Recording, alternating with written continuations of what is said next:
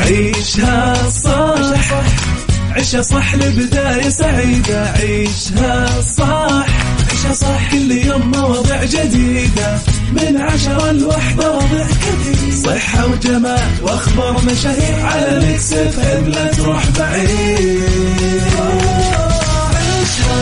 عيشها صح على ميكس اف ام خليك قريب. عيشها صح على ميكس خليك قريب. عيشها صح على ميكس اف ام خليك قريب. على ميكس خليك قريب. الآن عيشها صح مع أميرة العباس على ميكس اف ام. ميكس اف ام سعوديز نمبر 1 هيت ميوزك ستيشن.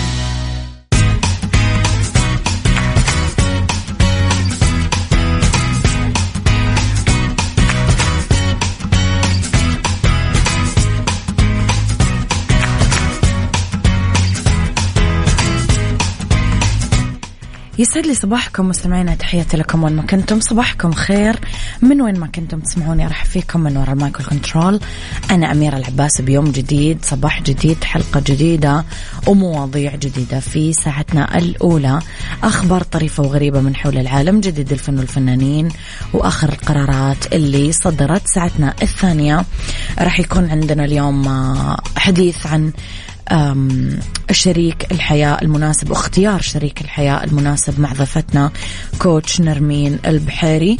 وساعتنا الثالثة راح يكون معنا فيها بروفيسور سامي العمودي برعاية المركز الطبي الدولي. خليكم على السمع مستمعينا وارسلوا لي رسائلكم الحلوة على 0548811700 وقولوا لي. قبل شوي قاعدين نسمع كارول سماحة نسخة مني، صراحة أنا حبيت كثير هذه الأغنية. الحين خلينا نسمع شوية مصطفى حجاج خطوة. عيشها صح مع أميرة العباس على ميكس اف ام. ميكس اف ام سعوديز نمبر 1 هيت ميوزك ستيشن.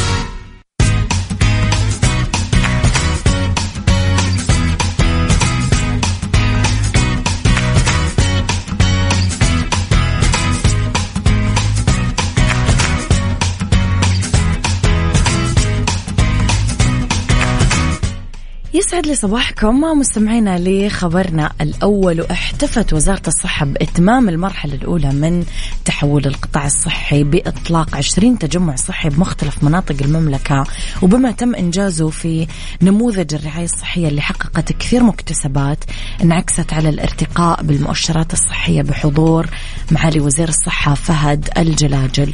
أشاد الجلاجل في كلمته بدعم القيادة الرشيدة للمنظومة الصحية بالمملكة والفرص اللي منحت للمنظومة لإتمام التحول الصحي اللي يعد بشهادة الكثير من الخبراء أفضل تحول في العالم. أعلن معالي عن إكمال المرحلة الأولى من التحول الصحي بنتائجه مبشرة جدا وإنجازات صحية ورقمية، منها انخفاض وفيات الحوادث المرورية للنص، بالإضافة إشادة منظمة الصحة العالمية بالسياسات الغذائية اللي اتخذتها المملكة لرفع وقاية أفراد المجتمع وتعزيز صحتهم، وأيضا ارتفاع متوسط عمر الإنسان المتوقع ل 77.6 والعمل على وصوله ل80 سنة بحلول عام 2030. صراحة جهود وزارة الصحة دايما جهود مشرفة وترفع الرأس، وجهود يعني للأمانة الكل يشهد أنها يعني تبذل كل جهودها وتبذل أفضل ما يمكنها بذله لجعل صحة المواطن والمقيم أولا في المقام الأول. عيشها صح مع أميرة العباس على ميكس اف ام. ميكس اف ام سعوديز نمبر 1 هيت ميوزك ستيشن. صباح الورد والفل على الناس الحلوة وعلى الناس الرايقة وعلى الناس المصحصحة. صباح الفل على الزحمة اللي أنا قاعدة أعاني منها صار لي يومين. عبد الله خضري أبو أنمار، يسعد صباحك بكل الخير يا رب والنور والسرور والسعادة والجمال. لنجلاء بدر ولخبرنا الفني.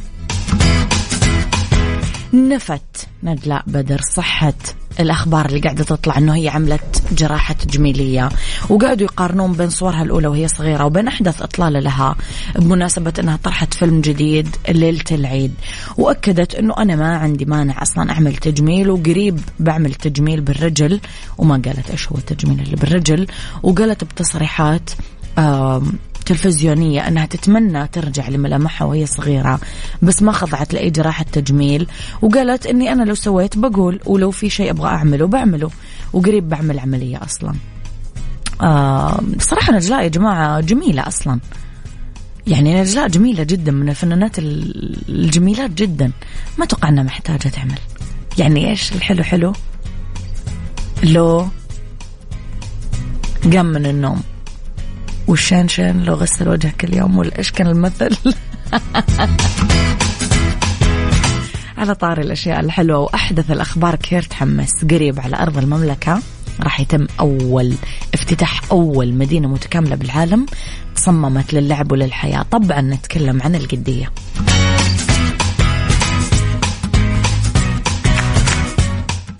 عيشها صح مع أميرة العباس على ميكس أف أم. ميكس أف أم سعوديز نمبر 1 هيت ميوزك ستيشن.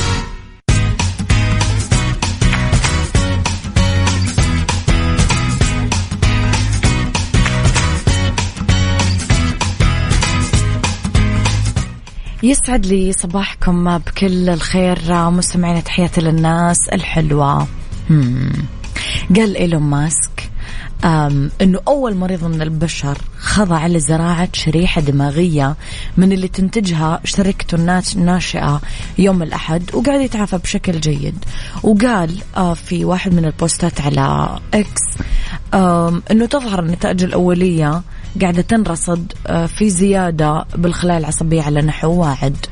يوصف المعهد الوطني للصحة الخلايا العصبية أنها خلايا تستخدم الإشارات الكهربائية والكيميائية عشان ترسل المعلومات عبر الدماغ وللجسم. وكانت إدارة الأغذية والعقاقير الأمريكية منحت الشركة العام الماضي تصريح لإجراء أول تجربة لها لاختبار زرع الشريحة بدماغ الإنسان. وقال كمان أنه شريحة نيورالينك راح يطلقون عليها اسم ثاني. الشريحة تمكن الأشخاص اللي مصابين بالشلل الرباعي أنهم يتحكمون بالأجهزة بتفكيرهم. شو رايكم مستمعين؟ لسه تصدقون هذه الأشياء؟ تحسون أنه أيوة ممكن، ليش لا؟ ولا تحسون أن هذا كلام فاضي؟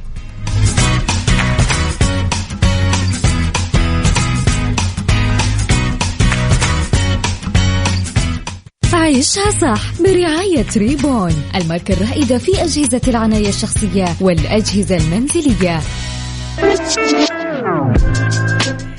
ساعتنا الثانية ابتدت مستمعينا برعاية ريبون. وهذه الأيام طبعا الشعر يحتاج طول الوقت تسريح بما أنه الجو بارد، فيعمل لنا جفاف، وكفاية جفاف لما نروح نسرح شعرنا رح نتعرض كثير للحرارة. لذلك ريبون طلعت لنا مصفف الشعر بتقنية الأشعة تحت الحمراء من ريبون. طيب أميرة، إيش فكرة تحت الحمراء؟ الفكرة أنه ضرر الحرارة يقل على الشعر.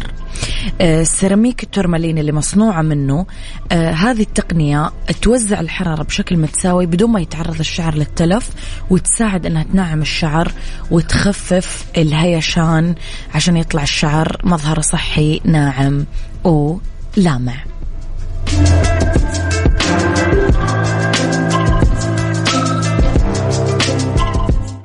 عيشها صح مع أميرة العباس على ميكس أف أم. ميكس أف أم سعوديز نمبر 1 هيت ميوزك ستيشن.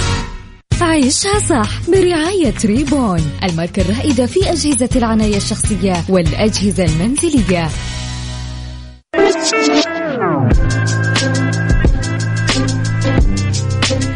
يسعد صباحكم مستمعينا بكل الخير، تحياتي لكم وين ما كنتم، صباحكم خير من وين ما كنتم تسمعوني. أرحب فيكم في ساعتنا الثانية اللي اختلاف الرأي فيها لا يفسد للود قضية، ولولا اختلاف الأذواق أكيد لبارة السلع. دائما توضع مواضيعنا على الطاولة بالعيوب والمزايا، بالسلبيات والإيجابيات، بالسيئات والحسنات، تكونون أنتم الحكم الأول والأخير بالموضوع. وبنهاية الحلقة نحاول أننا نصل لحل العقدة ولمربط الفرس. اسمحوا لي استضيف ضيفتي في الاستوديو اليوم نرمين بحيري، مستشارة أسرية وكوتش متخصصة في الوعي الذاتي. يسعد صباحك نرمين. يسعد صباحك أميرة، أهلا وسهلا فيكي. صباحك سعادة أنت وجميع المتابعين والمتابعات. نورتينا نرمين. رح نتكلم اليوم على موضوع جدا جدا جدا مهم. أبوي وأنا صغيرة كان يقول لي لازم تختارين شريك حياتك كويس، لأنه مسؤول عن أكثر من 90% من سعادتك أو تعاستك. ولما كبرت وتزوجت استوعبت يمكن إيش معنات هذه الكلمة. اختيار شريك الحياة، مقاييس والمعايير والعمر المناسب، اليوم راح نتكلم عنها. نرمين، الموضوع شوي معقد أو صعب، الناس تعتقد كذا، هو فعلا معقد وصعب مثل ما احنا متخيلين؟ كيف نختار شريك؟ ايش المقاييس اللي نختار عليها شريك حياتنا؟ هو مو معقد إذا كنت أنت بالضبط عارفة أنت إيش تبي بالضبط. أوكي. بتسمع بالضبط، سواء أنا رجل أو مرأة. طبعا أنا بتكلم الآن على الجنس، على الاثنين، الذكر والأنثى. طبعا اللي هو المعايير والمقاييس ممكن بتختلف من شخص لآخر. يعني أنا لو سألتك أميرة أنت إيش كنت تتوقعي يكون مثلا الصفات اللي تبيها في زوجك، أوكي، أو أنا كنرمين إيش الصفات اللي كنت أبغاها في زوجي، أو فاطمة أو سين أو صاد، هتلاقي كل واحدة فيها عندها معايير معينة، مقاييس معينة، لأنه اللي أتحمله أنا يمكن أنت ما تتحملي، تحملي أنت أنا ممكن ما أتحمله. لكن هي في كده يعني كم نقطة أساسية نحطها كده عشان زواج إن شاء الله يكون ناجح، اللي هي لابد إن يكون في فكر. الشخص هذا الإنسان اللي أنت تبي ترتبط به أو أنت حترتبط بيها يكون في قادر على استيعاب يعني إيش زواج، استيعاب المسؤولية. فأنت الآن بتدور على فكر، مش حدور على شكل، حدور على فكر. هذا الإنسان هل فاهم يعني إيش زواج؟ هذا أول مقياس. أنا بيت ومسؤولية طبعا يعني في كمان اللي هو المقاييس الثانية اللي هي الاهتمام، تحمل المسؤولية، الاحترام. الاحترام حتى أقول لهم الاحترام ترى قبل الحب. أنا أتفق معك جدا، فعلا الاحترام قبل الحب، لأنه عدم وجوده أحس يهد كل شيء أحيانا. عدم وجود الاحترام حيطير الحب أصلا. صح. طب العمر المناسب نرمين، اليوم شوية صار عندنا خلل في الجيل الجديد، يمكن الألفينات وتحت، صاروا يقولوا لك ما عندنا مشكلة أنه نتزوج مثلا شخص أكبر مننا بفرق عمر كبير، أو العكس يقولك أصغر مني بفرق عمر كبير، لازم أتزوج فوق 35، لازم أتزوج وأنا 25 عشان أخلف بدري، إلى آخره من الأشياء اللي صرنا نسمعها. هو إيش الصح بالضبط؟ في عمر مناسب أنا أبدأ أفكر فيه في الزواج؟ أول شيء يكون لازم ناضج جسديا وعقليا. أوكي. أنا ممكن واحد عمره فوق 30 بس فكريا ما هو ناضج ولا هو عارف إيش يعني هذه المسؤولية اللي أنا داخل فيها، بس إنه كشكل اجتماعي يلا نتزوج. نفس الشيء البنت ممكن تكون هي عمرها 20 سنة لكن تبارك الرحمن فكرها واحدة فوق 30 سنة عندها جاهزة للزواج. لكن أنا حتكلم من الناحية الصحية والجسدية بالنسبة للمرأة اللي هي 18 وما فوق عشان تكون ما هي صحيا كمان. طيب جو العلماء كده، في بعض قال لك طب نصنفها مثلا من 18 ل 23، وجو قالوا مثلا من 25 ل 32، وبعضهم قالوا من 28 ل 32. أنا بتكلم على دحين الراجل والمرأة. بعد 32 ترى الزواج بيكون يعني إيش، تعرف فترة طويلة الواحد تعود لنمط معين من الحياة. فلما تيجي أنت تقولي له حتتزوج، طب يلا ممكن نتزوج، بس هو تعود فترة طويلة ولا إنه يكون الحاله فعنده طقوس معينة. صح. فهنا نسبة الطلاق ما حعمم، لكن بتكون ترى أعلى، لأنه حاسس نفسه كأنه بدأ يتكتف. صح. فهي عشان كده هم حطوها في الرينج ده ما بين يعني اللي 23 أو 25، بس الماكسيمال 32.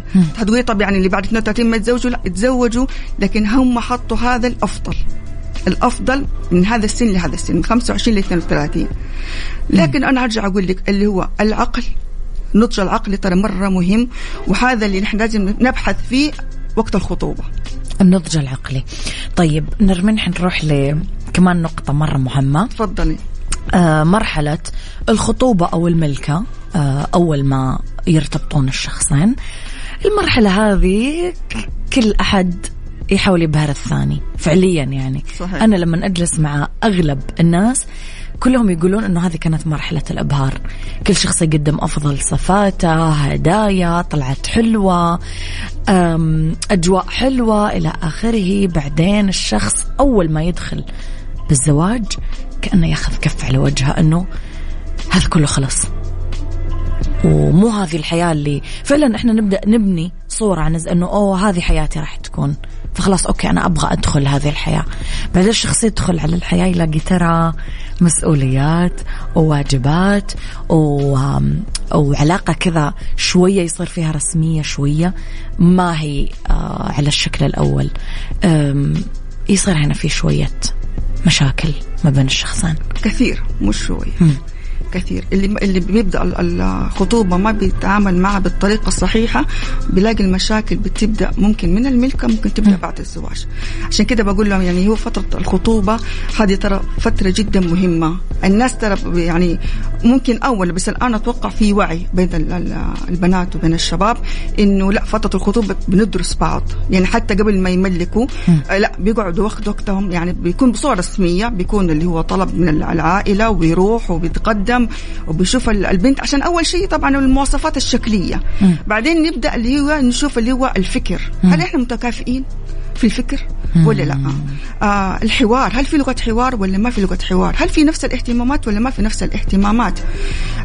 هنا بتكون بقولك العقل هنا بيكون المفروض اللي هو إيش أكثر متحكم. نعم، أكثر متحكم. بعد كده بيصير القبول المبدئي. يعني دائما أقول لهم حتى في الخطوبة ترى في حاجة كده تيجي إيه، سبحان الله، القبول بيجي نغصة في القلب، يعني إحساس إنه أنا والله مرتاح. فبتبدأ طبعا كل واحد حسب عاداته وتقاليده إنه طبعا يصير الموافقة المبدئية. في الملكة حيكون في إيه، ما يجيش بين العقل والقلب. لأنه حيكون في زيارات ممكن تكون أكثر، ممكن خرجات مع بعض، ممكن خرجات مع العائلة، بيبدأوا يتقربوا من بعض أكثر، فتبدأ شوية الآن القلب يتحرك، إنه إيش يصير في إيش، في عاطفة. ولكن طبعا هنا حنشوف إيش، طبعا العادات والتقاليد، ممكن كل واحد خارج من بيئة مختلفة عن الثاني، جاي من بيئة مختلفة، فهل إحنا فعلا حيصير في اندماج ولا ما في اندماج؟ التخطيط للمستقبل مع بعضهم حيبدأوا أكثر بأريحية. طب أنا إيش واجباتي، إيش حقوقي كزوج وزوجة؟ هنا يصير في إيش، هبدأ أعرفك على حقيقتك تعرفني على حقيقتي. طبعا في بتكون العاطفة صح، إنه مثلا زي ما تفضلتي الهدايا، الخرجات، الندرات، الإبهار هذا. بس حتى لو طول، كم حيطول؟ يعني 6 شهور ترى الماكسيمم 6 شهور. بعد كده حيتعامل بطبيعته، حيتعامل بطبيعتها، إلا ما حيجي موقف حيبدأ يبين على طبيعته. هنا هل أقدر أتحمل هذا الشخص لما بدأ على طبيعته؟ ناحية المادية لازم يكون في وضوح في الناحية المادية. معلش أنا ممكن أبهرها بالهدايا، ممكن أستلف من أخويا، من أبويا، من صاحبي، لكن أنا ماديا أنا ما أقدر فعليا بعد ما أتزوج. طب ليش من البداية ما أنت تقول لها أو تجيب الهدايا اللي أنت تقدر حتى بعد الزواج ضمن الإمكانيات عشان تكون في وضوح. نرمين، يصير في إحساس بايخ عند الست أو عند الرجل إنه الشخص هذا بطل يسعالي، بطل يحاول يبهرني، لأنه ضامن وجودي، أنا موجود خلاص في البيت، إحنا مربوطين بهذا الكلام اللي أنا أسمعه، إحنا مربوطين خلاص مع بعض بهذه الورقة وبهذا العقد اللي تزوجنا فيه، وخلص بطل يحاول يبهرني أو يتعب لي أو يسعالي. ومو حلو هذا الإحساس. إنه الشخص ما بيقدم أفضل ما عنده، ممكن يقدم أي شيء، فتات. أيوه، هذا قصدك أنت بعد الزواج. بعد الزواج هذا الدروب اللي يصير عند الرجل أو عند الست، حتى الست. أنا عشان ما اليوم ماني مدافع عن ولا أحد، إحنا هنكون محايدين. إحنا هنكون محايدين. نعم. فالست بطلت تحاول تعمل أحلى أكلة وتحاول تلبس أحلى لبسة وتحاول تتكلم أحلى كلام، لأنه صار خص زوجها موجود معاه في البيت وهو نفس الشيء، ما صار يوقف تحت البيت وشايل بوكيه الورد وإلى آخره. أنت تتوقع يعني معلش حتى لو كان يعني مقتدر ماديا ولا هو مرة رومانسي، بس إنه حيوقف ببوكيه الورد ويبهرها والكلام ده، ما يعني في البداية، ترى في بداية العاطفة بتكون أعلى ما يكون. عشان كده في شهر العسل ليش بيكون ما في يعني مشاكل؟ ليه؟ لأنه هم مركزين إنه إحنا حننبسط. صح. فيصير في تغافل، في تغاضي. صح. لأن أنا حاطة في بالي أنا بدي انبسط. هذا يعني هذا المتعارف عليه إنه اسمه شهر عسل، يعني أنا حكون مبسوطة أيا كان، فالعقل تبرمج إنه هذا وقت الانبساط. طيب بعدين هنرجع للواقع، هنرجع للحياة الطبيعية. ترى الحياة فيها من المشاغل كثير. أحيانا الواحد لما بينشغل عن زوجته أو بينشغل عن زوجها، ترى هو مو قاصد ولا هي مو قاصدة، لكن كل مرحلة من حياتنا بيكون فيها انشغال مختلف.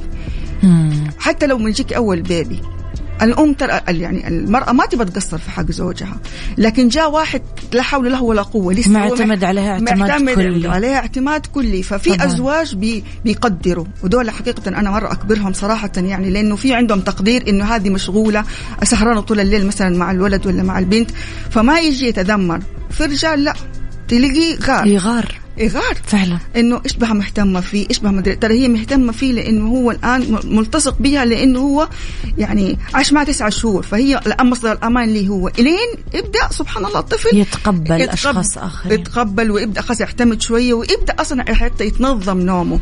فلما تلاقي فيه هنا إنه انشغلت عنك شوية، ترى وفي تقدير، ترى حتى على المرأة ما يصير فيه مثلا ضغط نفسي إنه مثلا زعلان أو إنه حسبني أنا قاصدة. هي ما هي قاصدة، هي أنت فوت عينها وبتتناوب كمان حتى في النوم معاه عشان خاطر الولد ده اللي بينك وبينها. لكن رسم الحياة طبعا أنا بقول لك إنه من البداية، في البدايات بتكون العاطفة لأعلاها، لكن بعد كده حتبدأ شوية شوية حيصير في العشرة، حيصير في المودة والرحمة، حيصير إنه دائما أقول بين حين وآخر ممكن تفاجئوا بعض بشيء حلو. ايوه انا هذا اللي اقول، انا مو حلو يموت الابهار تماما. لا لا يعني. لا طبعا لازم تجديد الشغف، تجديد الحب بينهم. تنقال صراحة الكلمات هذه اللي تصير فيها كده دفء حب بينها وبين زوجها، بينه وبين زوجته، مش يسيب الدنيا كده يصير خلاص انه حياة وعايشينها. هيبدأ يصير خلاص انه الروتين، ما حقول القاتل، بس انه خلاص يعني انه ايه، يصير انه ما في حب، لكن انه خلاص احنا في سلام، لكن ما في محبة، ما في تجديد. فلا يعني، وبالذات المرأة، ترى المرأة بطبيعتها عاطفية، فتحب من حين لآخر تحس هذا الشيء من شريك العمر، يعني من شريك حياتها. نعم اتفق معك نرمين. مستمعين اللي عنده أي سؤال بخصوص موضوعنا اليوم اكتبوا لنا إياه على 0548811700. أنا وياك نرمين نطلع بريك ونرجع نكمل الحوار مرة أخرى.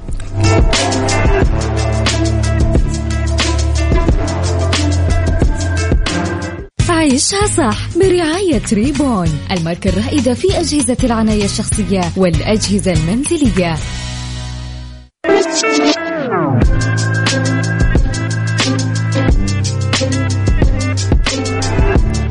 تحياتي لكم مستمعينا، يسعد لي صباحكم مجددا. أرحب بضيفتنا في الاستوديو المستشارة الأسرية والكوتش المتخصصة في الوعي الذاتي نرمين بحيري.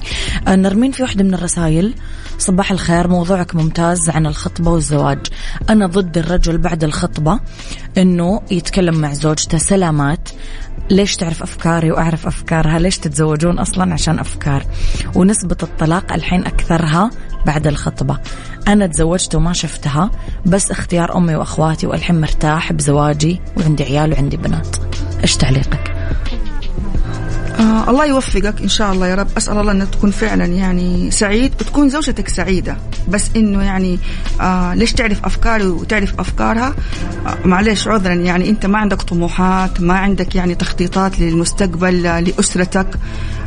هذه الأشياء تيجي لما يكون عندك فكر. أما إذا أنت عايش بطريقة عادية وروتينية ومبسوط بوضعك، الله يوفقك. بس ما أتوقع إنه إنسان إنه أنا أتزوج واحد لا ما أتناقش معاه ولا ده. يعني إحنا في عصر الآن يعني عصر العلم والتعليم، وحتى الأولاد محتاجين إنه أب وأم مفكرين ويتناقشوا معاهم. أما بالطريقة دي يعني هذا رأيك أنت. أسأل الله تكون زوجتك نفس الشيء يعني، والله يوفقك. الله يوفقهم إن شاء الله فعليا يعني. أوكي، نروح شوي نرمين لمفهوم الزواج الناجح. إيش يعني زواج ناجح؟ يعني أنا 24 ساعة طالع رايح جاي مسافر بضحك مبسوط إلى آخره، ولا يعني أنه أنا عايش مع إنسان ما عندي معه مشاكل، ما بنضارب، حياتنا هادية وفيها سلام؟ ولا إيش هو الزواج الناجح أصلا؟ مفهوم الزواج يعني مشاركة وليس منافسة. يعني أنا لما أتزوج معناته أنا أبغى شريك لحياتي، شريك لطموحاتي، شريك معايا في الحلوة والمرة. أحس بيه وأحس بيه، أشعر بيه ويشعر بيه.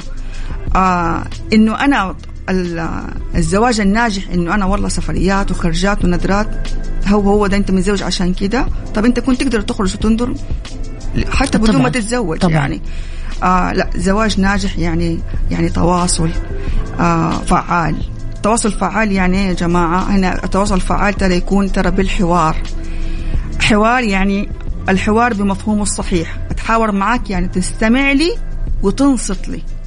يعني إيش تستمع لي وتنصت لي؟ يعني مش تستنى اللي أنا أخلص الحوار اللي عندي وبعدين أنت بس تبى ترد. لا، أنا بك تسمع لي وتنصت لي وتفهمني.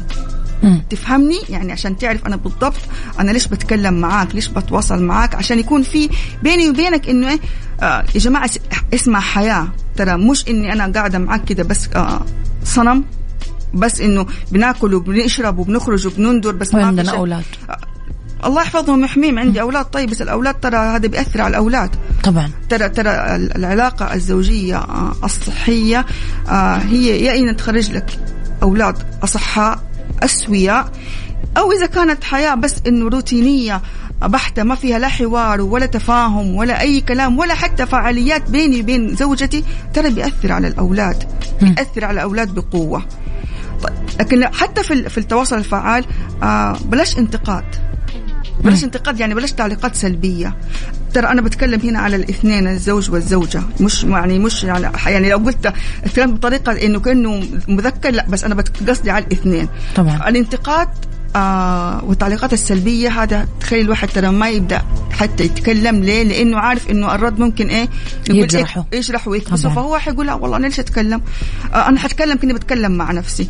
هنا تبدأ إيش الانفصال. أقول لهم يعني انفصال بصمت.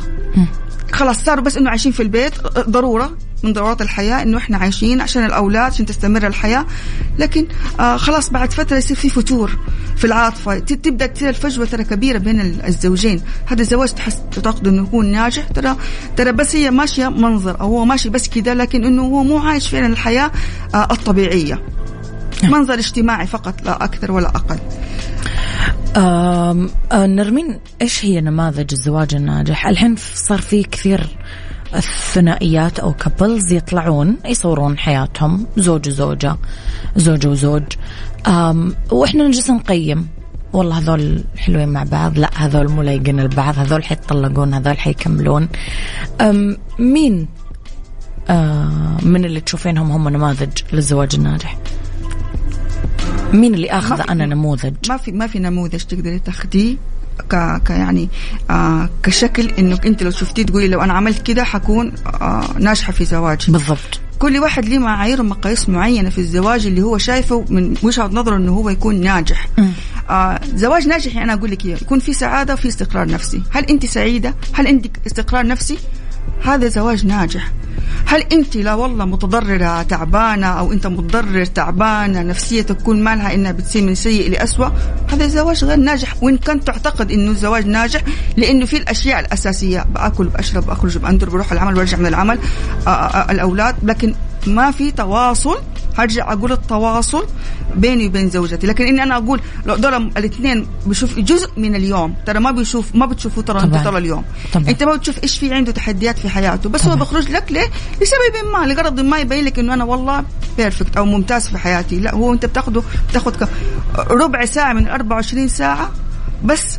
لكن انه بتحكم عليه انه هذا الزواج الناجح، لا معلش. اذا فعليا بقول زواج ناجح، تعالوا نشوف طب الاسوه الحسنه سيد الامه كيف كان بيتعامل مع زوجاته. طبعا اذا انا بدي اخذ كنموذج. لكن من الناس الان بشوفها في السوشيال ميديا، ترى ابدا لا تاخذوا هذا الشيء انه هو نموذج ينفع اطبقه على حياتي الشخصيه. لا ابدا، لا تطبقيه لا تطبقه على حياتك، لانك انت حتعكنن على حياتك. رسالة ثانية نرمين، السلام عليكم، الموضوع مهم الفترة هذه لأولادنا. نعم. أنا تزوجت زواج تقليدي، ما في أفكار زي بعض أبدا، فكري غير فكره، بس صابرة وبس عشان خاطر أولادي. لو رجع فيني الزمان ما أتزوج هذا الزواج. طيب يعني ما أعرف من المرسلة بقول لها طيب يعني طالما إنك أنت عايشة معاه وإن شاء الله بإذن الله كده حياتكم تتحسن الأفضل، أجلسي وتكلمي معاه. ليش استسلمت هذا بالضبط؟ معليش لا تعيشي دور الضحية وما تتعملي خطوة يعني لقدام، إنك تتكلمي وتقولي مثلا أنا تعبانة من كذا وكذا وكذا، لأنه حتى أولادك ترى تعبانين بشوفتك انك تعبانة. لا تعتقدوا انه الابناء ما بيتاثروا، الابناء بيتاثروا وبيرثوا هذا الشيء وبيصير عندهم في اللاواعي، ولما يتزوجوا يحسب هو ده الزواج. لا، هو ده الزواج. النموذج الخطأ اللي انت عايشه مع امك وابوك لازم تطبقه في حياتك انت كمان لما تتزوج. فانت رأفة بحالك انا بقول لك الان خدي خطوة ايجابية لنفسك واخرجي من دور الضحية، ولا تقولي أنا متحمل عشان أولادي، وتكلمي مع زوجك. ممكن هو حسبك إنك أنت مرتاحة، ممكن حسبك إنك أنت والله مبسوطة إنك ما أتكلمتي. فكونك إنك تتكلمي وتوصلي بينك وبينه، طبعا مو أمام الأولاد، خديه قولوا بتكلم معك في موضوع، حتى لو تخرجوا برا البيت عشان خاطر يصير في كنترول على مثلا على الصوت، عشان تعرف إنه في مكان عام لما تكونوا لحالكم وتوضحي له. ممكن أنت تسمع منه كلام يقولك أنا ما كنت أتوقع إنه أنت مثلا راضية أو زعلانة، وصارت عندي واحدة قررت إن هي تبغى تنفصل عن زوجها وخلاص. فبقول لها يعني إيش سبب الانفصال؟ تقول لي أنا روتين بحت، يعني مع الأولاد وروتيني من يوم ما أصحى لين أنام، ما في وي وقت لنفسي. طيب قالت لي ونفسي أخرج مع صديقاتي، نفسي يعني أزور أهلي، ده يعني أغير من روتيني. قلت لها طيب هل أنت قلتي هذا الشيء اللي أنت مضايقك لزوجك؟ قالت لي لا ما قلت له. قلت لها ليش ما قلتي له؟ قالت لي أنا أبغى يحس، أبغى يشعر. يا جماعة ترى طالما إنك ما أتكلمتي، دي مشكلتنا إحنا السيدات، ليش ما فهم لحاله؟ لا ما في شيء اسمه الآن، ما في شيء اسمه اللي فهم لحاله. طالما هو شايفك ساكتة فيحسبك راضية، يحسب إنه أنت خلاص متأقلم على هذا الوضع، ما حيجي في باله إنك أنت حتوصل للطلاق معاه بسبب حاجة هو مو عارف إنك أنت زعلانة. صح. وسألتها قلت لها طب لو أنت قلت له مثلا أنا اليوم بدي مثلا أخرج مع صديقاتي ساعة ساعتين وبك تمسك يا أبو فلان الأولاد، حيقول لك لا؟ قالت لي لا ما أظن يقول لي لا. قلت لها كمان أنت تقولي إنه كمان احتمال ما يرفض. يبقى حلال وصلتيها للطلاق وقررتي حاجة هتهدم أسرة عشان شيء أنت ما عملتي خطوة للأمام. والحمد لله جلست مع زوجها وقلت لها أي حاجة في نفسك الآن أنت وياه اتكلمي، قولي اللي جواكي. والحمد لله ورجعت بيتها ولا طلقت ولا حاجة. فلا نستبق ترى الأحكام، نخلي دايما الطلاق نرمين يمكن آخر الحلول، آخر شيء. ترى ما هو أول حل، فالناس تستسهلها يا جماعة. أيوة للأسف صارت الناس تستسهل الطلاق. هو أبغض الحلال. ليه؟ عشان ربنا ما يبغى ضرر على الإنسان، لكن ما خلاه أول حاجة في الحلول. آخر شيء لما أستنفذ كل حاجة أقدر أعملها عشان كيان الأسرة هذه، لقيت نفسي وصلت لخط خلاص يعني في طريق مسدود أنا وياه ما نقدر نكمل، وكون فعليا ترى أنا قعدت وجلست. وأنا حتى دائما أقول لهم جماعة ممكن ترى أنتوا تروحوا لشخص محايد يعني عشان لا يصير في تحسس مع الأهل طبعا. وواحد يسمعكم ترى يعني لا يعرفك ولا يعرفي ولا يعرفك ولا يعرفه، فبالتالي ما حيصير يحكم بينكم لأنه هو ما يعرفكم، فما حيكون لا جانبك ولا جانبه، هو حيشوف منظور محايد.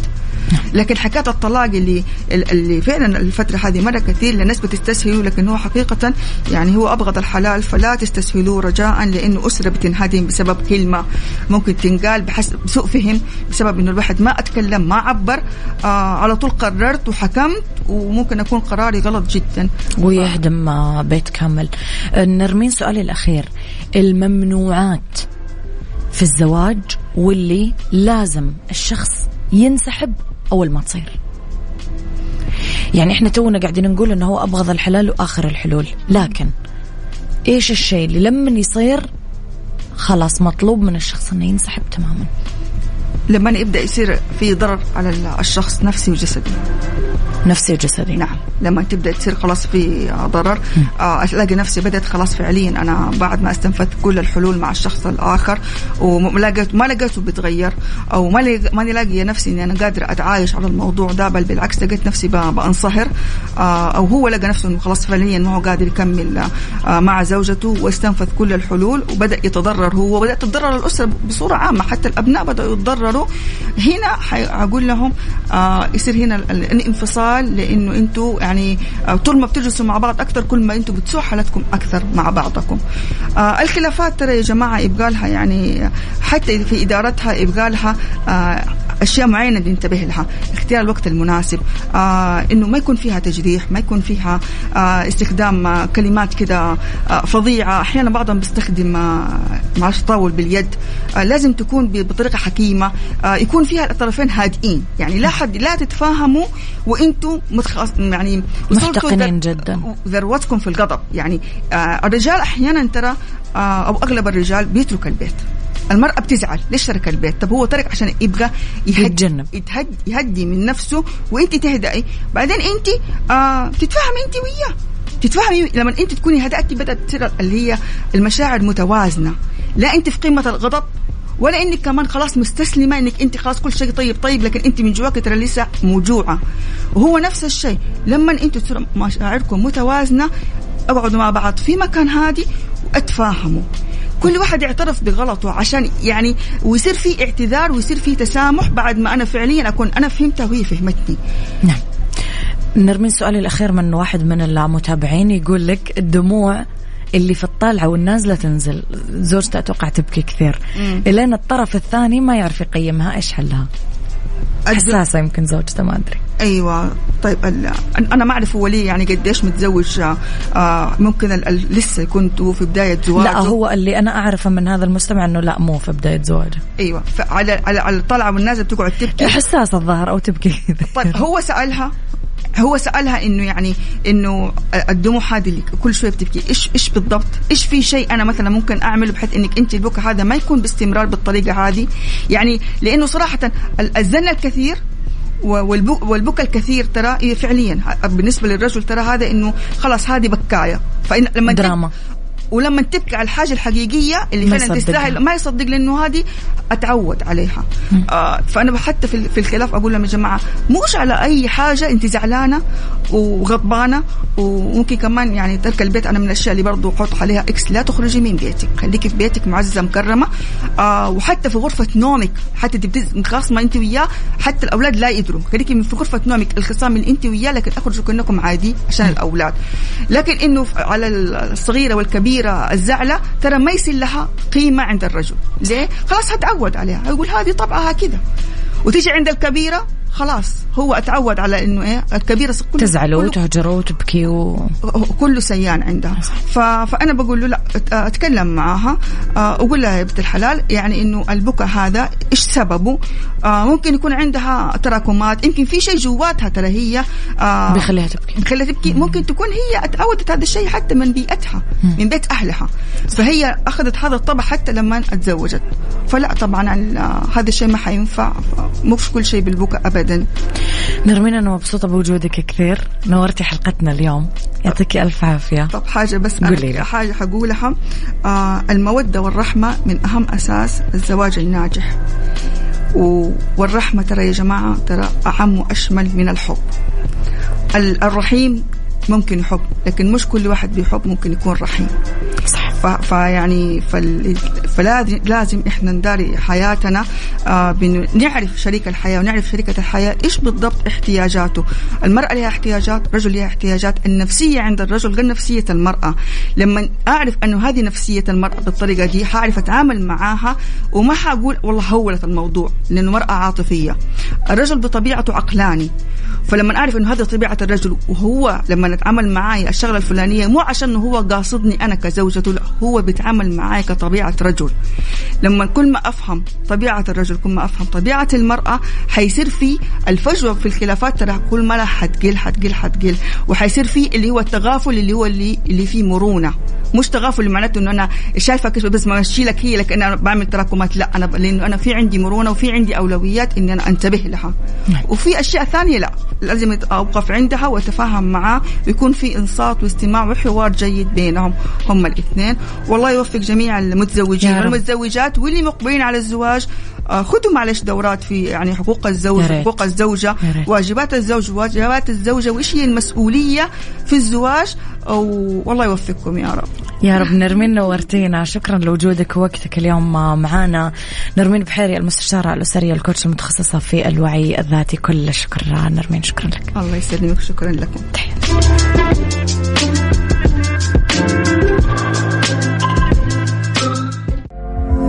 عافيتك ضمن عيشها صح برعاية مجمع العيادة الأولى بجدة على ميكس اف ام.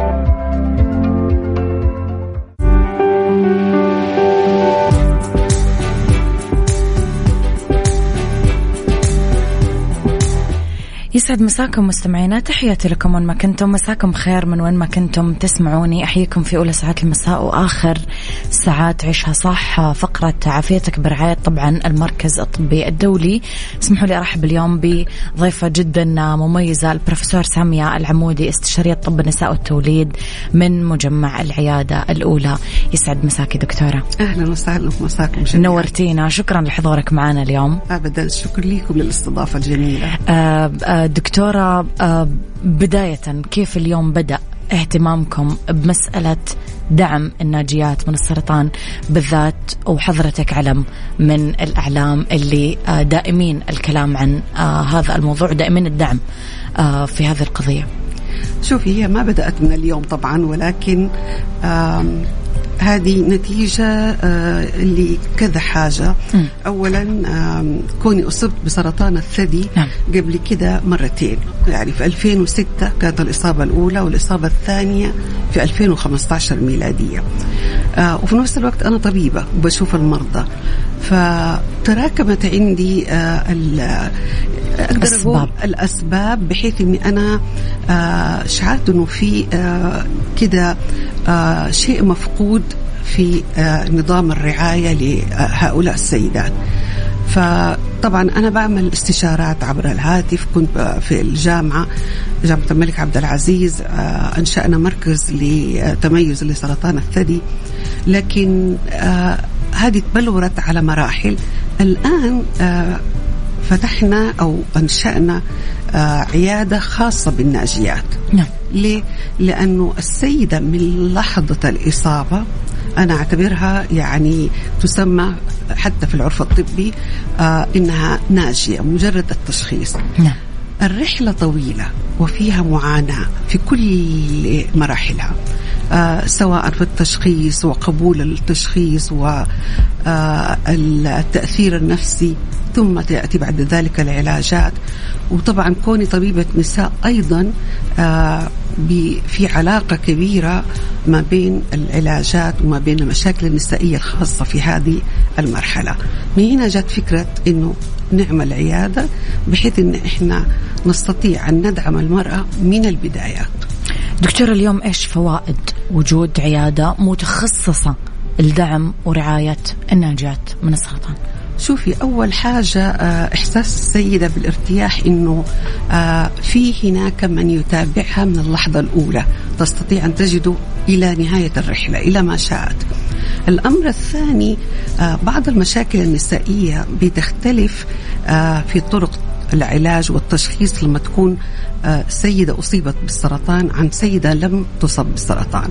وهذه إحنا كأطباء نساء ولادة نعرف، ولكن ليس بالعمق اللي إحنا هذه العيادة نركز فيها على مثل ديكي مثال العلاجات في أشياء معينة إحنا ما نستطيع نعطيها لمريض السرطان في أي مشكلة نسائية. فهذه مهمة. الأمر الثاني في الإنجاب وفي الخصوبة وفي الحمل وإلى آخره، هذه كلها مشاكل تتعلق بالسرطان وتتعلق أيضا بالأمور النسائية اللي هو تخصصي الأساسي. دكتورة، حضرتك ذكرتي أن الرحلة طويلة وفيها مراحل كثيرة. متى تبدأ رحلة دعم المرأة بمواجهة السرطان؟ تبدأ من لحظة سماعها للخبر. الناس بتختلف، البشر يختلفوا. يعني السيدات في سيدة تتقبل الأمر وترضى. يعني أنا عندي سيدة أنا نفسي معجبة بيها في خطوات التشخيص، راضية مبتسمة ما عندها أي مشكلة ومتفهمة. في الرضا هذا طبعا ما بيحدث كثير، وقد يكون ظاهريا إنه بعد كده تبدأ تشعر بشوية الانهيار. لكن في كثير الكثرة يكون التشخيص صادم ما هي متوقعته. يكون التشخيص مؤلم، هي تعرف عن السرطان كثير من الأمور الغير صحيحة، فبالتالي تحتاج للدعم حتى تتبين إيش المعتقدات الخاطئة، إيش الخطوات اللي حتمشيها في العلاج، فين حتروح من هذه الرحلة.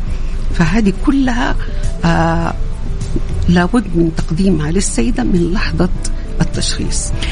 دكتورة، إيش هي أصلا صور الدعم اللي لازم تتلقاها المرأة بمواجهة السرطان؟ الدعم الطبي حضرتك تطرقتي له. نعم، هي طبعا شوفي الدعم ليس فقط للمريضة.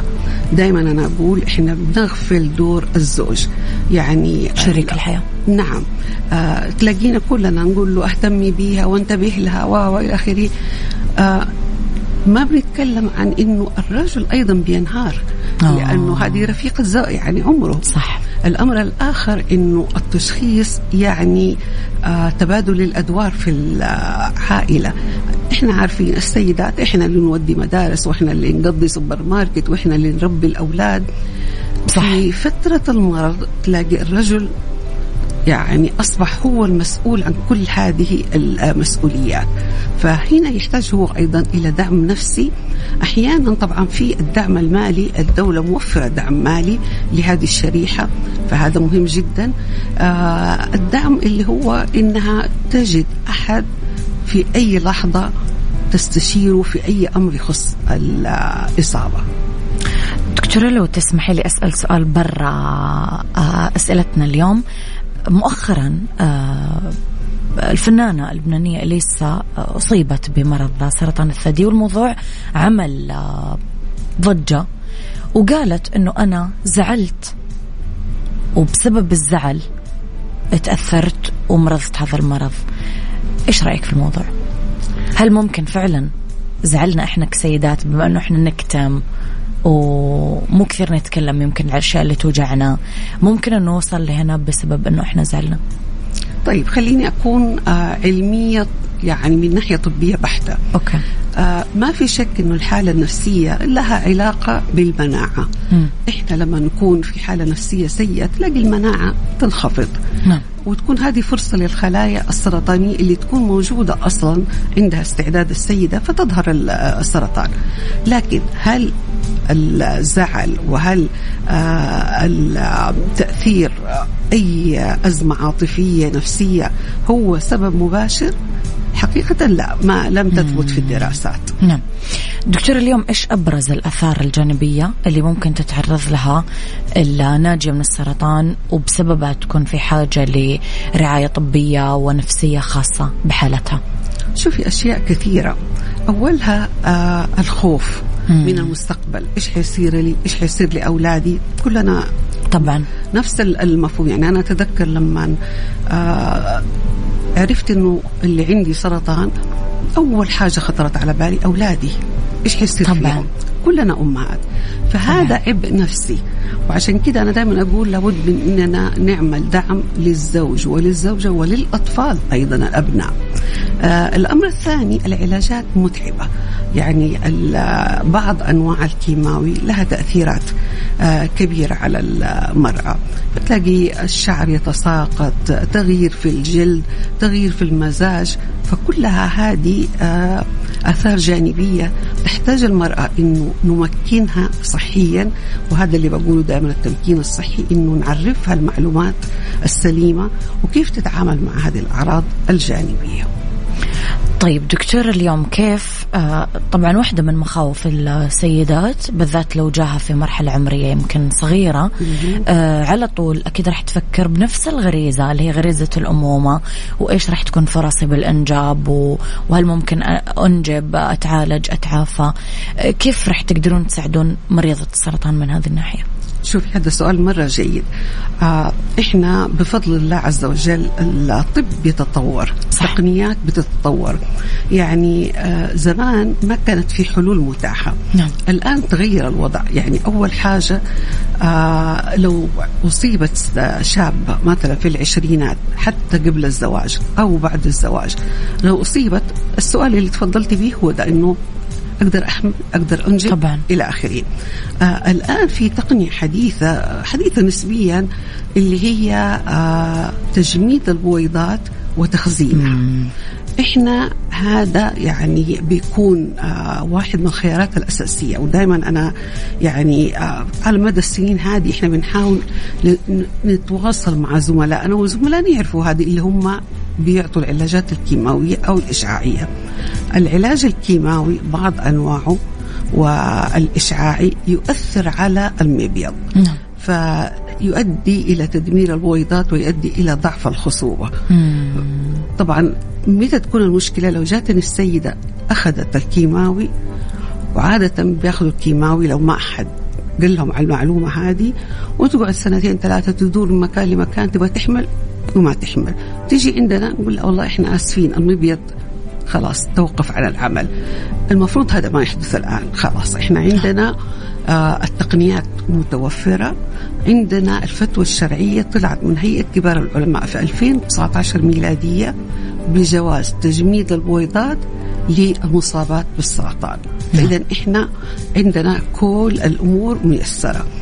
عادة إحنا بنقول لها إذا كانت هي جاتني في فترة مناسبة اللي هي قبل بدء العلاج، وأنا دائما أكتب في تغريداتي وكل مكان، حاولوا أنكم قبل الكيماوي تروحوا تشوفوا طبيب النساء والولادة والعقم أيضا اللي هم حق أطفال الأنابيب، لأنه هنا حتى البنت أو متزوجة نقدر إن إحنا نرتب لها بحيث إنه نجهزها لسحب البويضات وتجميدها. وعادة التجميد ممكن تقعد 15 سنوات مجمدة هذه البويضات. لو ربنا أكرمها بالزوج بعد كده إن شاء الله، مثلا الفتاة، أو لو 2 متزوجين، يعني السيدة متزوجة بالأصح، هنا بنسحب البويضات وبناخذ الحيوانات المنوية ونلقحها اللي زي أطفال الأنابيب، وتكون هذه عبارة عن لقيحة مجمدة. يعني في عندنا اللي هو المراحل الأولى من تكون الجنين مجمدة، أو البويضة لوحدها. وقت ما هم يخلصوا العلاج وطبيبهم يقول لهم ما عندك مشكلة، تقدروا الآن تحملوا، يرجعوا يستردوا هذه المخزون اللي موجود. والمخزون عادة البعض يتخوف إنه والله هل فيها اختلاط للعينات؟ لا، أنا كنت في لجنة من اللجان حقت وزارة الصحة لوضع القواعد المنظمة لمراكز الإخصاب. الرقابة على هذا الجزئية، عارف البنك يمكن أكبر بنك في الدولة كيف يعني، أو في العالم نفس الشيء. في نسبة الأمان في مطلقة بإذن الله. طيب دكتور، الإجراءات الخاصة بالحمل والولادة أيضا للناجيات من السرطان، هل في إجراءات خاصة فيهم؟ نعم، إحنا كنا زمان طبعا أنا بتكلم معك عن زمان لأنه أنا لي 30 حوالي 40 سنة يعني من تخرجي. إحنا كنا في الماضي نعم. لما تحمل السيدة وهي مريضة سرطان نبدأ السؤال هل ننزل الحمل ولا لا؟ هل نجعلها تستمر ولا ما تستمر؟ أو تشخص أثناء الحمل إنه عندها سرطان. طبعا الآن تغير المفهوم، ووجدوا في الدراسات كثيرة إنه الإجهاض ما يغير كثير من النتائج، لكن يعتمد هذا على عدة عوامل، يعني ما هو مطلق، بمعنى يعتمد على نوع الورم، مرحلة الورم، يعتمد على مدة الحمل، فأيضا نوع العلاج اللي حتاخده. بشكل عام العلاج الكيماوي والإشعاعي ما نقدر نعطيه في 3 شهور الأولى، لأنه هذه فترة تخلق الجنين وممكن يأثر على الحمل. لكن بعد كده إذا كان الأمر استدعى، وإحنا طبعا ما نحب نأجل العلاجات كثيرا لأنه عشان ما يتطور الورم، ممكن بعد الثالث تأخذ العلاج. تيجي المشكلة لو قال لك طبيب الأورام لا أنا لازم أبدأ الآن، ما أقدر أنتظر 3 شهور تعديها. هنا يأتي السؤال الشرعي واللي له يعني قواعد شرعية، بحيث أنه فريق من الأطباء يأخذ القرار أنه ينزل الجنين ولا ما ينزل بالضبط. دكتور أنا وياك رح نطلع فاصل ونرجع نكمل حوارنا مرة أخرى.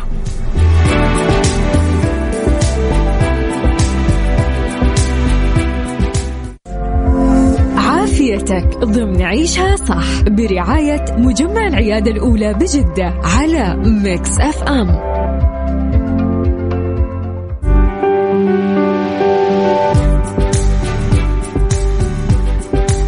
تحياتي لكم مستمعينا مجددا. اسمحوا لي ارحب بضيفتنا اليوم بروفيسور سامية العمودي، استشارية طب النساء والتوليد من مجمع العيادة الأولى بجدة. دكتورة لو تسمحي لي أتطرق لمؤلفاتك وإصداراتك، خلينا نبدأ بسلسلة التمكين الصحي والحقوق الصحية. قررتي تكتبين هذه السلسلة، ليش دكتورة أخذتي هذا القرار؟ والله شوفي أنا يعني من خلال الممارسة كنساء ولادة بشكل عام في الأول يعني لقيت إنه في ضعف في الوعي بالأنظمة والتشريعات اللي تكفل كثير من الحقوق. بمعنى المرأة عندها حقوق كثيرة ولكن هي ما تعرف عنها للأسف الشديد. فكان التمكين الصحي هذه برضو مبادرة أطلقتها على أساس تمكين المرأة إنها تعرف هذه الحقوق، وخاصة فئة أو شريحة اللي هم مريضات السرطان. يعني أعطيك مثال، الحقوق ممكن تكون عامة لمريضات السرطان وممكن تكون خاصة. العامة مثلا التشخيص، مين له الحق يعرف التشخيص؟ القانون والنظام ووزارة الصحة والشريعة تكفل للمرأة إنه هي إذا كانت عاقلة بالغة، طبعا البلوغ 18 سنة فما فوق، فهي اللي لها الحق وحدها إنها تعرف التشخيص. اللي بيحصل عندنا وده حصل لسه قريب يعني معايا، ودائما بيحصل إنه سيدة وتشخصت فزوجها يبغى ياخد النتيجة، فقلت له والله أنا أعتذر، أنا ما أقدر أعطي نتيجة إلا لصاحبة الشأن للمريضة. بالضبط. طبعا هو استاء من هذا، حاولت أشرح له إنه هذا النظام وهذا القانون وإلى آخره. لكن إحنا نعاقب يعني حتى في الأنظمة لو أفشينا سر مريضة إلى أحد ثاني، إلا إذا هي قالت لي. أحيانا تيجي السيدة تقول لك أنا ما أبغى أعرف، بلغوا زوجي، بلغوا أولادي، أو تقول لك يعني بلغي بس فلان. هنا يختلف الوضع. نعم، فهذه السلسلة لتعريف الناس بحقوقهم. صحيح، وخاصة كمان الحقوق الإيجابية اللي أنا تخصصي كنساء ولادة، اللي هي زي ما قلنا قبل كده، اللي هي حفظ الخصوبة، تجميد البويضات، الحمل والسرطان. كلها هذه أمور مشتركة فيها حقوق للمرأة. دكتورة كمان كان في كتاب تمكين الفتيات صحيا ونفسيا واجتماعيا، ليش كتبتي هذا الكتاب؟ والله هذا من أحب الكتب لقلبي. يعني دائما أنا أؤمن إنه حتى يحدث تغيير في أي مجتمع في معتقداته أو مفاهيمه أبدأ بالجيل الجديد. الجيل بالضبط. فأنا لما أتكلم على التمكين الصحي للمرأة وأعرفها بحقوقها، الأولى والأجدى إني أبدأ بالصغيرات. نعم. إنه هما البنات الصغيرات هدول أولا في معلومات كثيرة يجهلوها. الأمهات مو كلهم على مستوى واحد إنه طبعا يكون في حوار. الأمر الآخر إنه جميل إنه الفتاة الصغيرة تعرف ما لها وما عليها. طبعا المعلومات بحسب السن يعني تكون مناسبة للسن. فهذا الكتاب تحديدا بيتحدث عن التمكين صحيا نفسيا اجتماعيا، بمعنى حتى النواحي النفسية للبنات الصغار تلاقيها مرة زعلانة ومرة تبكي ومرة كده ما حد يفهمني بالضبط. نعم. فإحنا يعني هذه كلها عبارة عن نشر للوعي بين الفتيات الصغيرات. دكتورة كمان كان في واحدة من المطبوعات منجزات وحدة التمكين الصحي بكلية الطب، عن ايش تتكلم؟ إحنا وحدة التمكين الصحي أنشئت في 2016 ميلادية. نعم. وأنشأناها في كلية الطب في جامعة الملك عبد العزيز. طبعا ربي أكرمنا بأشياء كثيرة، أهمها إنه قدرنا ندخل مادة التمكين الصحي يعني الأنظمة والتشريعات في منهج التدريس حق سنة 4 طب و5 طب بشري وفي كلية التمريض. فهذا هنا البداية، إنه الممارس الصحي ما يجي في يوم الأيام يقول لي أنا ما كنت أعرف إنه أنا ما أسوي حاجة كده. فهو حماية للممارس، وأيضا المرأة والرجل يعرفوا كيف الحقوق هذه وكيف يتعاملوا معها. نجد دكتورة اللي الأكثر كتاب يمكن أخذ صدى وناس كثير تأثرت يمكن بهذا الكتاب، لأنه يتكلم عن قصة حضرتك وذكرت امرأة سعودية. كيف انكتب هذا الكتاب دكتورة؟ أحس كل الناس عندها فضول تعرف كيف انكتب هذا الكتاب. والله شوفي، من كثر ما تكلمت عنه الناس كيف انكتب. شوفي أنا عاشقة للكتابة من أيام ما كنت طالبة، يعني أعشق الأدب، ولي كان عمود ثابت في كذا صحيفة محلية. نعم. وفي نفس الوقت كنت دائما أحس إنه إحنا الجيل القديم هذا نبغى نرسل رسائل للأجيال الجديدة عشان يعرفوا كيف كنا إحنا وكيف صاروا هم. يعني أنا مثلا كنت دائما أعزز الفكرة عند بنتي، أحكي لها كيف كانت حياتنا وكيف هم جيل محظوظ عندهم أشياء إحنا ما كانت عندنا. فكتبت من يوم ما ولدت كيف كانت. أنا ولدت طبعا والدي الله يرحمه توفى وأنا طفلة، فهذه طبعا مرحلة اليتم كانت واحدة من الأزمات طبعا. سبحان الله. وبعد كده كيف المدارس كانت أيامها، كيف لما دخلنا الثانوية المجتمع كيف كان السعودي.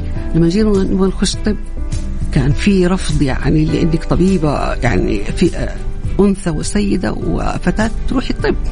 أنا أتذكر كانوا يروحوا لأمي الله يرحمها ويقولوا لها أنت دحين من جدك هتخليها تروح على المستشفى وتبات وكده. طبعا أمي سيدة عظيمة وعندها إصرار وطموح، ما كانت يعني تستمع لهذا الكلام.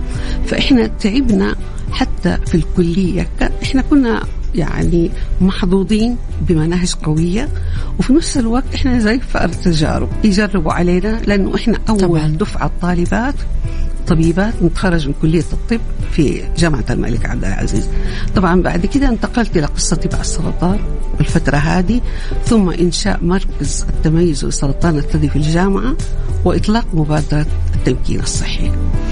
دكتورة حضرتك حائزة على جائزة وزارة الخارجية الأمريكية العالمية لشجاعة المرأة عام 2007 ميلادي.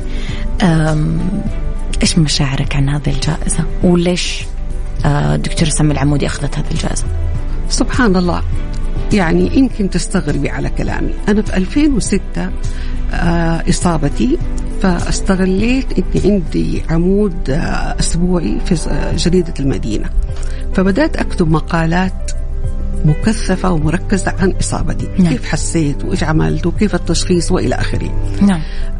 بعدين فوجئت بمكالمة من القنصلية الأمريكية، زمان كانوا هنا في جدة. اتصلت بي سيدة لبنانية من هذا، فقالت لي أنا فلانة من القنصلية وإلى آخره، إحنا بنتابع قصتك اللي بتكتبيها في جريدة المدينة وبنترجمها، وترى يعني حتى إحنا في لبنان ما عندنا حتى أحد يطلع ويتكلم بهذه الطريقة. فقالت لي في وفد حيجي من واشنطن من الحكومة الأمريكية حابين يقابلوكي. طيب ما في مانع. في الوقت ده يعني سبحان الله ربي كده قدرها إنه حصلت شراكة شرق أوسطية ما بين الولايات المتحدة الأمريكية في قضية السرطان.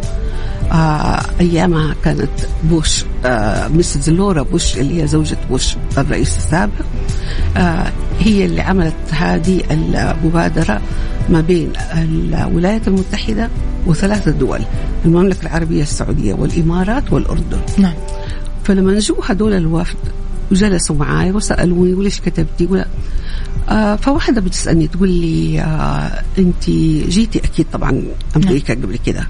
قلت لها أنا عمري ما رحت أمريكا. فاستغربت، قلت لها شوفي أنا سافرت كتير شرق وغرب، لكن أمريكا سبحان الله عمري ما رحت. فقامت قالت لي لا إحنا إن شاء الله نجيبك. طبعا أنا قلت يعني مجاملة لطيفة منها. ما كده فجأة كان في رمضان جاني اتصال، قالوا لي ترى هذا اتصال من الحكومة الأمريكية بيكلموكي، تكلمك المسؤولة. فكلمتني قالت لي إحنا في جائزة استحدثت هذا العام، هذا الكلام في مارس 2007. قالت لي هذه تم اختيار سيدات على مستوى العالم في قضايا مختلفة، وتم اختيارك أنت لكسر حاجز الصمت في المنطقة العربية تجاه قضية مغيبة اللي هي السرطان، وفي تكريم. قلت لها والله أنا ما عندي فيزا أصلا لأني معمولي رحت. قالت لي أنت ما لك علاقة، تروحي الرياض هم عندهم خبر. وفعلا رحت الرياض في 4 ساعات ادوني الفيزا، ورحت هناك وكان التكريم. الناس بدأت تسألني والصحف والإعلام إيش شعرتي؟ أنا بالنسبة لي ما في شك فيها جزء يعني أنا بشر أكيد حكون سعيدة بجائزة، ولكن كان المكسب الأكبر بالنسبة لي إنه هي كأنها دقت جرس إنذار كبير، لأنه كل المجتمع كانوا يسألوا نفس اللي تفضلت به. طب إيش الجائزة؟ ليش أخذتها؟ عشان سرطان الثدي، عشان هي تكلمت، عشان هي نزلت توعي الناس. فالمسج أو الرسالة اللي كنت أبغاها وصلت. طيب دكتور، عيادة الناجيات من السرطان اليوم لما قررتي تفتتحين هذه العيادة، هي افتتحت جديد صح دكتورة؟ صحيح. طيب هل سبق وأنه فتح مثلا في السعودية أو في الوطن العربي شيء بهذا التخصص؟ على حد علمي وعلى حد بحثي لا، هذه تعتبر أول عيادة بهذا المسمى في المنطقة العربية، وكانت يعني زي الحلم بالنسبة لي، أفكر فيها كثير إلى أن جاءت الفرصة المناسبة. وبدأت مع العيادة الأولى، فقلت لهم أنا جايتكم أبغى أعمل عيادة جديدة مفهومها كذا وكذا، تعنى بالسيدات الناجيات من السرطان. حقيقة كانوا جدا رائعين ومتحمسين، وفعلا هذا في أول ديسمبر بدأت هذه العيادة. لكن طبعا في العيادة أيضا مستقبل حالات العادية النساء والولادة، لأنه هذا تخصصي طبعا. بالإضافة إلى هذول، وأنا أصلا يعني معظم اللي بيجوني بيكون عن أمراض الثدي وأورام بالثدي، حميدة غير حميدة. فهذه كانت إنه فكرتي إني أوجد عيادة تجد فيها الناجية كل ما تستطيع إنها أو تتمنى تحصل عليه من دعم ومن تمكين ومن معلومات. نعم. دكتورة، بنهاية حلقتنا اليوم إيش النصيحة اللي دكتورة سامية العمودي رح توجهها للمستمعات حول السرطان ومرحلة العلاج والتعافي؟ الحقيقة هي رسالتين. أول حاجة اللي هي أهمية الفحص المبكر، إنه رجاء لا تترددوا في عمل الفحص المبكر اللي هم السيدات في 40 فما فوق، لأنه هي دي الطريقة الوحيدة إننا نكتشف الورم مبكر. لو اكتشفناه مبكر نسبة الشفاء عالية جدا، تكاد تصل ل 90-95%. الرسالة الثانية للسرطان، مريضات السرطان وغيرهم، لابد انك تتمكني وتعرفي حقوقك الصحية. من غير ما تعرفي حقوقك الصحية لن تناليها. والحقوق الصحية في المملكة العربية السعودية أكاد أجزم إنها مكتملة من الناحية الطبية، من الناحية الصحية. كل التشريعات موجودة لحفظ وكفالة حق المريضات. دكتورة نورتينا وشرفتينا، شكرا لوجودك. ودكتورة أنت من الرائدات في كل شيء تفعلينه، في الجائزة وفي العيادة وفي حتى في تخصص حضرتك. أنا تشرفت شخصيا باللقاء معك اليوم، سعيدة جدا بحضورك. الله يسعدك. كل التوفيق دكتورة باللي جاي دايما وأبدا لك. بروفيسور سامي العمودي مستمعينا كانت ضيفتنا اليوم، استشارية طب النساء والتوليد من مجمع العيادة الأولى بجدة. كلها شكر دكتورة، تحياتك. أهلا وسهلا.